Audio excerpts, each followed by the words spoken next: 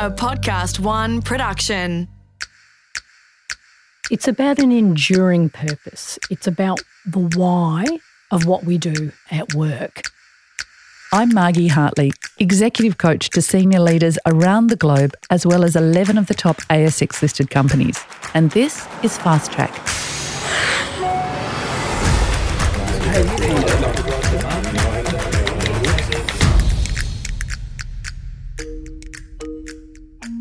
So often, organisations and teams spend time and effort defining their purpose, and then they get straight back to business as usual.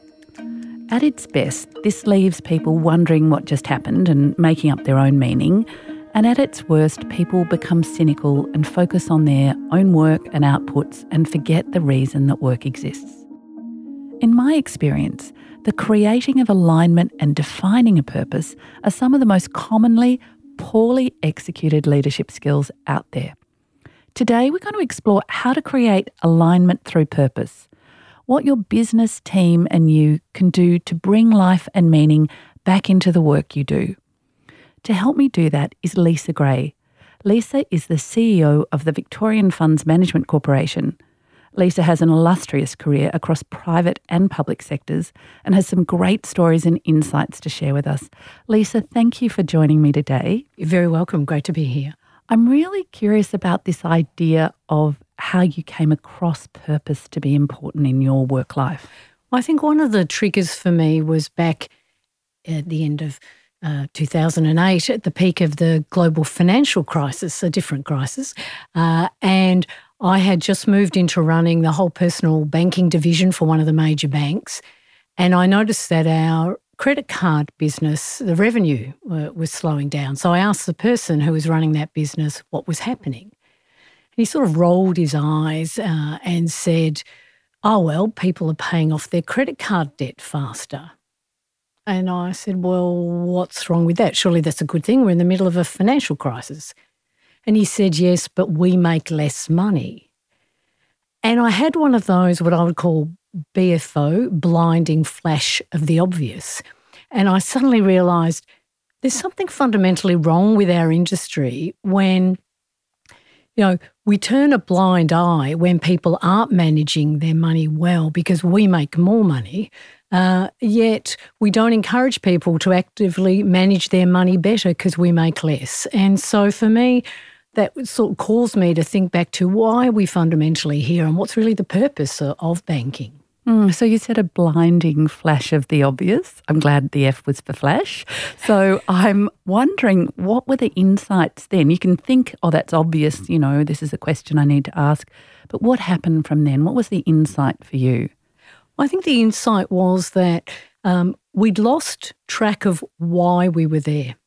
And we had become very focused on just turning the handle, generating profit, producing products and so forth, but not really going back to the fundamentals of why do we do what we do. And so for me, it became clear that for businesses and strategies to be sustaining, self-sustaining, self-propelling, they needed to be anchored in purpose, and that you then needed to create alignment through all of that, from the purpose through to the people to the strategy and so forth.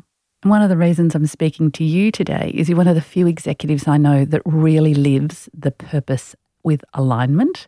So we can have a purpose and a few words on the wall, but actually aligning it. Before I go into that, I'd love to take you back a couple of steps. And how do we define purpose? Because there's a lot of information out there that's kind of conflicting about what is a purpose. Well, I think purpose it's about an enduring purpose. It's about the why of what we do at work. It's a thing that really creates that motivation for people for why they do their work. It should be noble. And as I said, it's enduring. So it lives through many strategies and ambitions and roadmaps and so forth. It really underpins and could endure for decades, and certainly should endure through many CEOs and different teams as well. So to me, it's very much that enduring purpose that gives the organisation the reason why. And so have you made many purpose in your time? Have you created many of these over your career? Well, if I think just to help bring it to life, different organisations have different purposes, and sometimes they refer to them as a mission, sometimes. But I think the word purpose is more meaningful because it's about it being purposeful. And when I said it transcends, well, if you think of an organisation, or even such as, the TED Talks, for example, their purpose is about spreading ideas. It's not about putting on presentations, but it's about spreading ideas. And so that transcends what they do and enables them to move into different directions as well. I think IKEA, most people would know IKEA as a brand, their purpose is about, making the daily life better for the many people. So now, yes, they produce access to cost-effective homewares and so forth, but that's not their purpose. It's about really improving the daily life of many people, of the masses. So that gives you a bit of a sense of how purpose can underpin an organisation and transcend over decades. I like this idea of it being noble and transcending over decades. And I also like the way that you've given examples that don't talk about customer solutions or get down into the nitty-gritty. So this is really something much more meaningful than any of us as individuals. Is that right? Absolutely. It should. As a CEO, I've been involved in creating and helping people articulate and find the purpose for the organisation, both in banking and more recently at VFMC, Victorian Funds Management Corporation. And so it's about having lots of different conversations as well, and then over time bringing it to life so it really becomes the spine or the thread through the whole organisation. Terrific. I know some people talk about it as the compass as well, like the way that, but I like the spine word too. Well, so how would you utilise a purpose in an organisation rather than just have them as words on a wall or a mouse pad? Yeah. I think, first of all, it's about getting people involved in defining what that purpose might be. And it's not about the perfect wordsmithing, that can come later, but it is about having conversations about why do we do what we do. So if I think of us at VFMC, we are the state's fund manager. We invest the money for the whole state. So we know what we do, but why do we do that? And our purpose, and this was developed over time, is improving the future prosperity of Victoria. So it's about making it better, improving. Future is about the generations to come, not just the current one. Prosperity has a wealth and a financial connotation, but also one of well-being that comes from prosperity. And finally, we are about Victoria and ultimately the citizens behind Victoria as well. So it was firstly as part of a process articulating that and getting the different ideas that we then carved out as that. We then looked at, well, what are the behaviours required to live that purpose? And this is where I start to talk a bit about, well, how do you make this happen and real in an organisation? So, what are the behaviours that go with a purpose like that? And I think that's one thing that's really important. And you talked about mouse mats, and, we all see values and behaviours that are about excellence or about various things that could belong to any organisation, and there's nothing wrong with those. But I think for values and behaviours to be really meaningful and anchored with their purpose, they need to be very specific to that purpose. So, for example, some of the behaviours we aspire to are about doing the right thing, are about innovation and inclusion.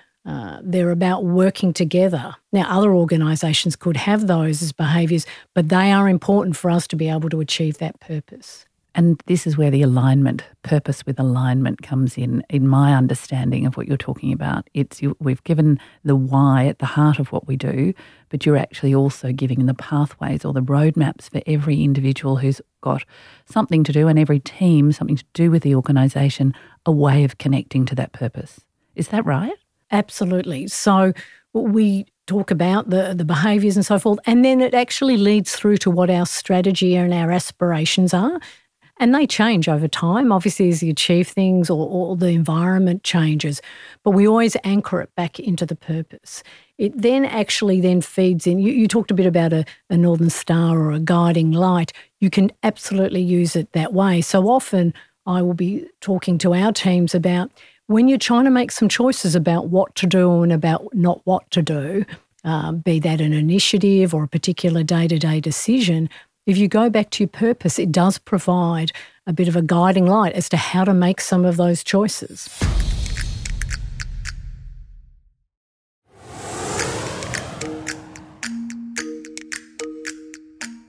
When wouldn't you use a purpose as a focus, Lisa? I know this is a strange question because it seems to be the anchor for everything, but when is it not useful to be always looking at your purpose? Well, I don't think you become consumed by it, and there'll be times when it's sitting there in the background, but it's there to help at times when you're perhaps not sure what to do or when you have multiple choices to actually make. But even if you think about it, in times of crisis, organisations and people do amazing things. Barriers fall away. People focus and work out what needs to be done, get the right people and the right resources together. They don't ask for permission. They have a sense of what's important and what needs to happen, and they know and they trust that they will be backed. Even when you look underneath that, a purpose will be at the heart of that. When you're trying to make those choices, trying to do the right thing or trying to do what's important for the organisation at that time.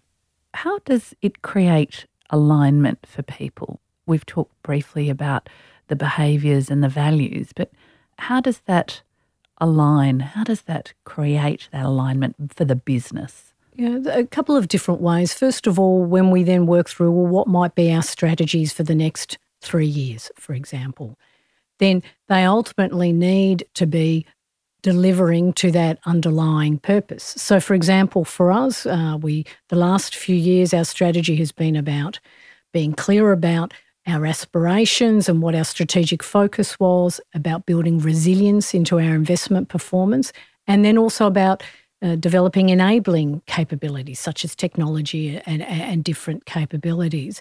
They were all anchored, though, back into that purpose because we're doing that. Why are we doing those things? We're doing them because we're trying to improve the future prosperity of Victoria and Victorian citizens. And then we've built around that clear initiatives, roadmaps, and also then the metrics about how do we know we're on track? How do we know we're being successful? Sort of lead and lag indicators to help you on the way. So try to anchor it in things that are very tangible day to day, but you can also then see your way through. And you're very passionate about operating rhythms as well to bring this to life. And I know they're not the sexiest thing to talk about, but I love that you love operating rhythms. Can you tell me your view about how they actually feed into the alignment of the purpose? I think you can only create sustainable organisations built on purpose if there is a rhythm and if people understand and know what that is, and then you're not reliant on any one individual, including the CEO, particularly the CEO. So operating rhythms for me are, as a leader, which I've built up over many years, is what's the rhythm around how we make decisions, for example. So, for example, with my leadership team, we have two different types of meetings. One is a regular sort of fortnightly check-in where it's just informal, we're updating each other. Another one is less frequent but is more on larger, bigger strategic issues or bigger organisational issues where we might need to be thinking about things at different times, at a different pace and with a different time horizon. So knowing what types of meetings, for example, are there for different types of conversations, because conversations are different as well. So that's one aspect of the rhythm. Another is around communication. And so we have the regularity of these meetings. Every week we have what we call a stand-up meeting with the whole organisation where we let people know what's going on, what's happening, new clients, exciting initiatives, and particularly at the moment talking about how we're managing through COVID-19 as well, so people are completely informed. And then we'll have different types of teams then are clear about what their rhythms and routines are, and then a couple of times a year we bring the whole organisation together. So we're clear about what types of decisions should go to which different types of meetings or different forums, and also importantly, who needs to be involved and who can make the decision. And I think that's where people often get hung up or organisations slow down because they're not clear who has the decision. I would agree entirely with that. A lot of my work is around sifting through and helping people get out of their own way in teams and organisations. And so I do think as human beings, we really do need to understand the why, and we do really need to understand that each of the actions or the things that we're doing are aligned to something greater than ourselves. And so what you're describing to me is everything in your business aligning, all the meetings, the operating rhythm, the way you communicate, right back to the core, as you described it, or the spine of the purpose. How do you know if you personally are aligned to an organisation's purpose? Because it seems to me that that would be really important in your everyday work. I look for where I get my energy from. And if I think back at another time, not far from the GFC actually, I was involved in needing to make interest rate decisions as part of my job. And so we'd had a meeting, discussion about that, made a decision about what we were going to do at that time. And then one of my colleagues who worked in another part of the business said to me, "What has happened to you?" He said, "You just spent the last half hour talking about margins and what competitors will do and this and that. And he said, you used to be much more focused on strategy and the people and the culture, and still you got the results, but you came at it from a different way." He said, "You're sounding like all the rest of them." Wow, Lisa. Yeah, well, he then walked off down the corridor, leaving me standing there feeling sick.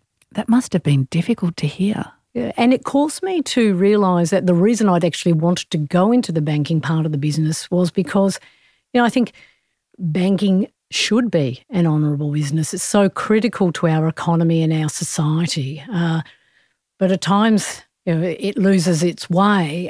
And for me, I realised that I'm at my best when both my personal and professional values are in alignment, because that's when I have my energy and I feel proud of what I'm achieving. And if they're not, then I step back from that, because I can feel it. It is palpable, and you just know that something is not right, but you then have to do something about it. There's a great story. Can I just ask, what happened? What did you do after that moment? Well, that was then where we started to think about, okay, what is wrong here, and what fundamentally is the purpose and the noble cause for the bank that I was leading at that time. And so we started to look at, what do we need to be doing? And one of the first things we actually did was we looked at people in the branches and in the contact centres who were constantly what I would call jumping the counter to help the customer. So why were they doing that? Why were they not doing what they'd been asked to do, or a particular process or requirement was? And so we started to explore that, to really go back to basics as to, they knew what was right for the customer, so why had the rest of the organisation lost sight of that? So the further away you get from the customer, sometimes I'd imagine it's more important to remind yourself of the purpose. I think so, and it means it's why it's so critical to keep anchoring back to it, and to label when you're making decisions or choices that link back to that purpose, because people don't always understand why you're doing what you're doing. Lisa, I think you've given such a crisp and clear description of purpose, but also with the alignment and some practical ideas and stories. Have you got any last tips or insights for listeners about how you go about the process of finding a purpose? I think probably the final thing would be, as a leader trying to create alignment through the organisation, and that's one of your most important roles, regardless of what level of leadership you are. It's about creating that context about what's important, what is going on, why we're doing what we're doing. And I think often leaders get involved in too many different things, or they get involved where it's really someone else's role and job to do that. So for me, something that's really important is to actually step back and say, what is it that only I can do? And that's then what I should be focusing on, and leaving room for others in the organisation to really be making their decisions, because I think decisions should be made at that point of implementation. And that's actually great advice, not only for work, but for life. Lisa, thank you so much for joining me today to talk about creating alignment through purpose.